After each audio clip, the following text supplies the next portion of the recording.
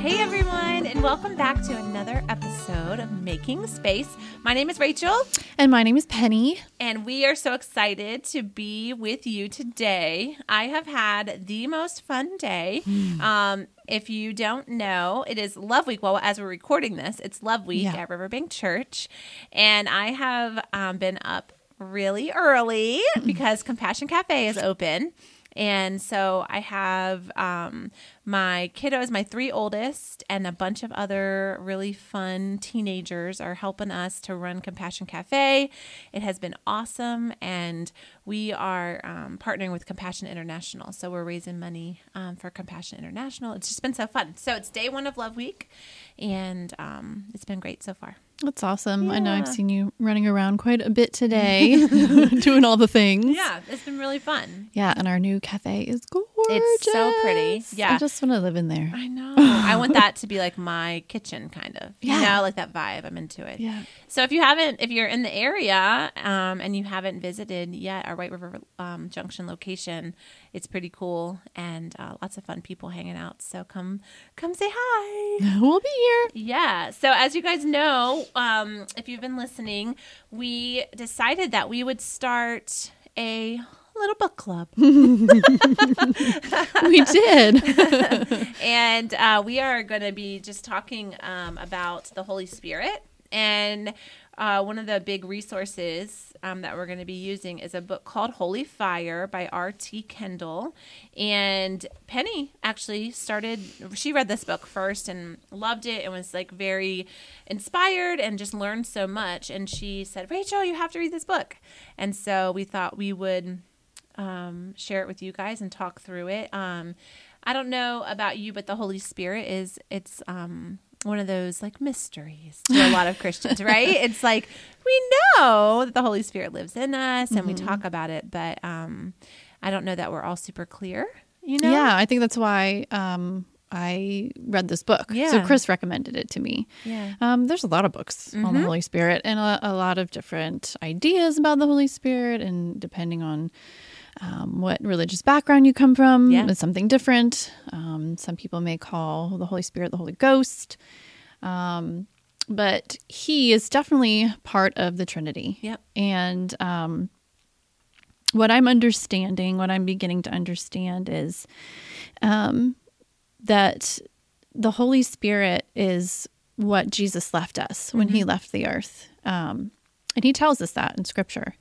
But I don't think that we are really aware of the power that he's given us by giving us the Holy Spirit. And then I talked earlier last podcast about the difference between being filled with Spirit and the Spirit dwelling in us. And so when we get saved, the Spirit dwells in us, but we have to ask on a regular basis for the Holy Spirit to fill us with his power so that we can do the things that he asks us to do, because the Bible is very clear that we can't do anything apart from him.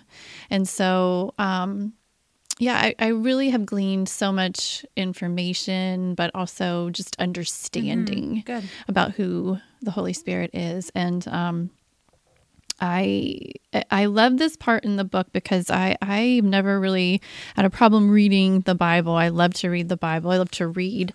So that's always been a part of kind of my daily routine.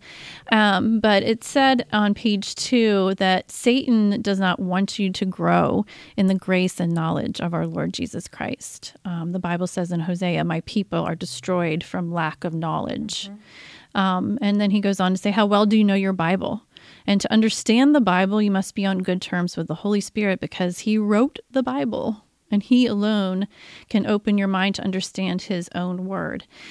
So after reading this book, I feel like, I have gained more understanding and discernment of the Bible as I ask the Holy Spirit to come and fill me and teach me and help me understand before I start reading it. And I think that's so important because it's so easy to just read through something and maybe it not just go right from one ear to the other. It's like not stick or or we may not understand it.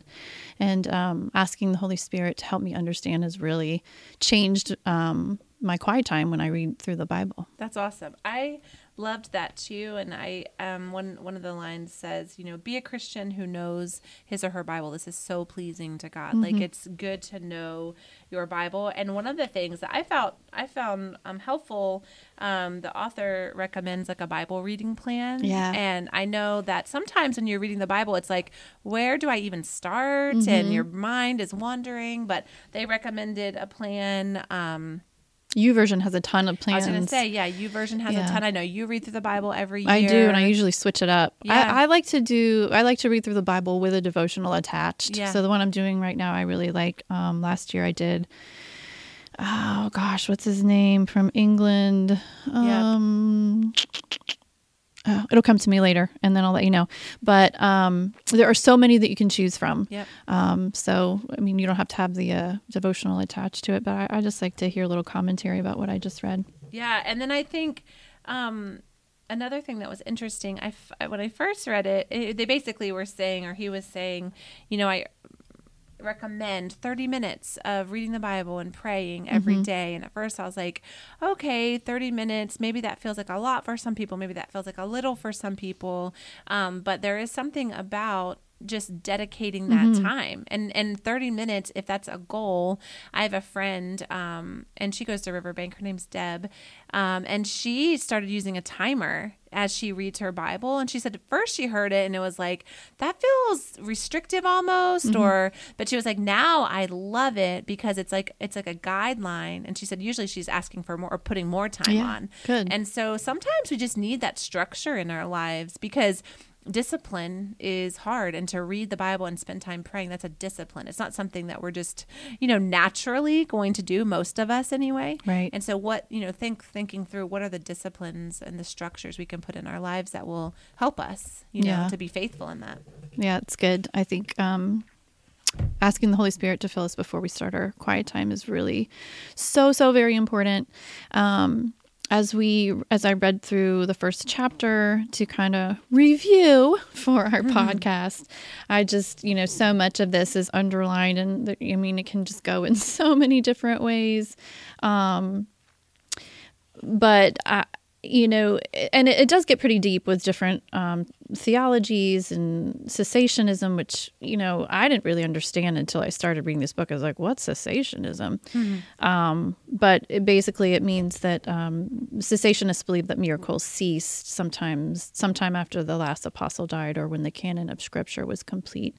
But what he says about cessationism is that it quenches the Holy Spirit. And it makes sense. If Jesus said he's leaving us with with this Spirit, his helper, our helper, why would that power be quenched? Why would he not leave us with the power that we need to do all the things we need to do? It doesn't make sense. So, understanding what cessationism is, and, some people believe it. And I don't think that's, keeps you from really believing the gospel, but I think that there's power in the Holy Spirit, and I think it's important that we understand that the Holy Spirit has power, and still has power. Yeah. And you hear of miracles all the time, and so maybe some people might think, oh, it's just a circumstance or whatever, it just happened, but I think you in your life have had miracles happen. I in my life have had miracles happen, and I totally know that was the Holy Spirit. I was just thinking about my husband, even Matt, when he got really sick when we were just first had our oldest daughter, and he was in the hospital. It was like really like maybe you're gonna die, or anyway, we've told this story a lot, but he believes that he had a healing miracle in his life. The pastors of our church, they came and they prayed over us, and he even says like he felt warmth run through his body, which is so funny to say out loud, but he said, no, I'm telling you, the Holy Spirit is alive, and miracles are still happening. So I know, and as you read through the book, there's something called quenching the Spirit. Yeah. And if you don't believe that the Spirit can do these things, you're quenching that. You're and you're not going to feel that. You're not going to see that. You're not experience that. And man, I want to experience too. those things. Even Yeah. the things that are weird and Are make me feel wild. uncomfortable. Yes. Like, I want that. I've been saying that so much to Matt. I've just been like, I really want all the wild things. Shocking, Rachel, shocking. I know, for me, I'm like, that makes me uncomfortable. But I want it. I was reading just now as you said that the purpose or the hope of this book was that it would make you hungry for the Holy Spirit. Yes. So I love that phrase of just like, I actually want more. Yes. Wherever that takes me, that's, God ordained or whatever, Right. I want that. Yeah, even if it's uncomfortable. Yeah, absolutely. Right. And, we might touch a little bit on speaking in tongues. And let me just admit, that makes me very uncomfortable. I love it. But I do believe that's a gift of the Spirit. Absolutely. I think our job as Christians is to be grounded and to be open to what the Holy Spirit wants for us. And I think, again, being hungry for the Holy Spirit, like we should have a desire to want more of him, whatever that looks like for us. Because I do think we're all unique. We're all individual. And so what he has and the journey he has us on it's all going to be different. Yeah, for sure. But, ultimately, it's the goal of reading this book for me, and I hope for everybody that reads the book with us through this, just gains like a little bit more knowledge about who the Holy Spirit is and the power he has in your life. And, and that we're tapped into that. Yeah. And, we can experience all these miracles and amazing things that we read about in the Bible. Yeah. So my hope is that we get a little wild.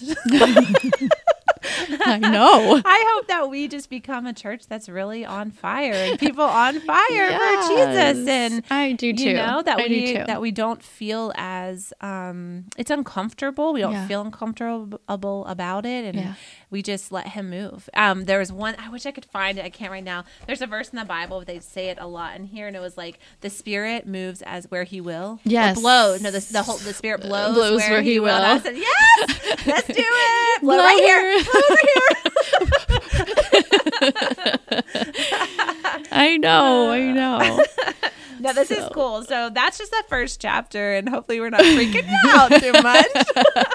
But just know, like, we are learning too, and I think sometimes it's just learning and growing and being exposed to things, and so that's what we want to do, and we hope that you'll get this book. You still have a chance, you still have time to read it with us, but so it's Holy Fire by R.T. Kendall, and I think if we can make time to read that and really read the Bible and be spending time praying, I think that we'll see our lives change. Yeah. And, not that things are easy or perfect, but that we are in such a place where the Holy Spirit is using us and working that we can handle it better. I think that's what I'm learning in life is it's not that hard things don't happen. It's that he gives us so much grace when the Holy Spirit is present and active in your life that when hard things come, man, you can handle it so much better. You have a grace about it, so anyway, I'm excited for this, ladies. I hope that you will join us on this wild ride. We love you. We are praying for you. Come to Compassion Cafe if it's still open whenever this comes to you. We love you, and we will hopefully see you soon. And we'll talk to you next time. Okay, bye. Bye.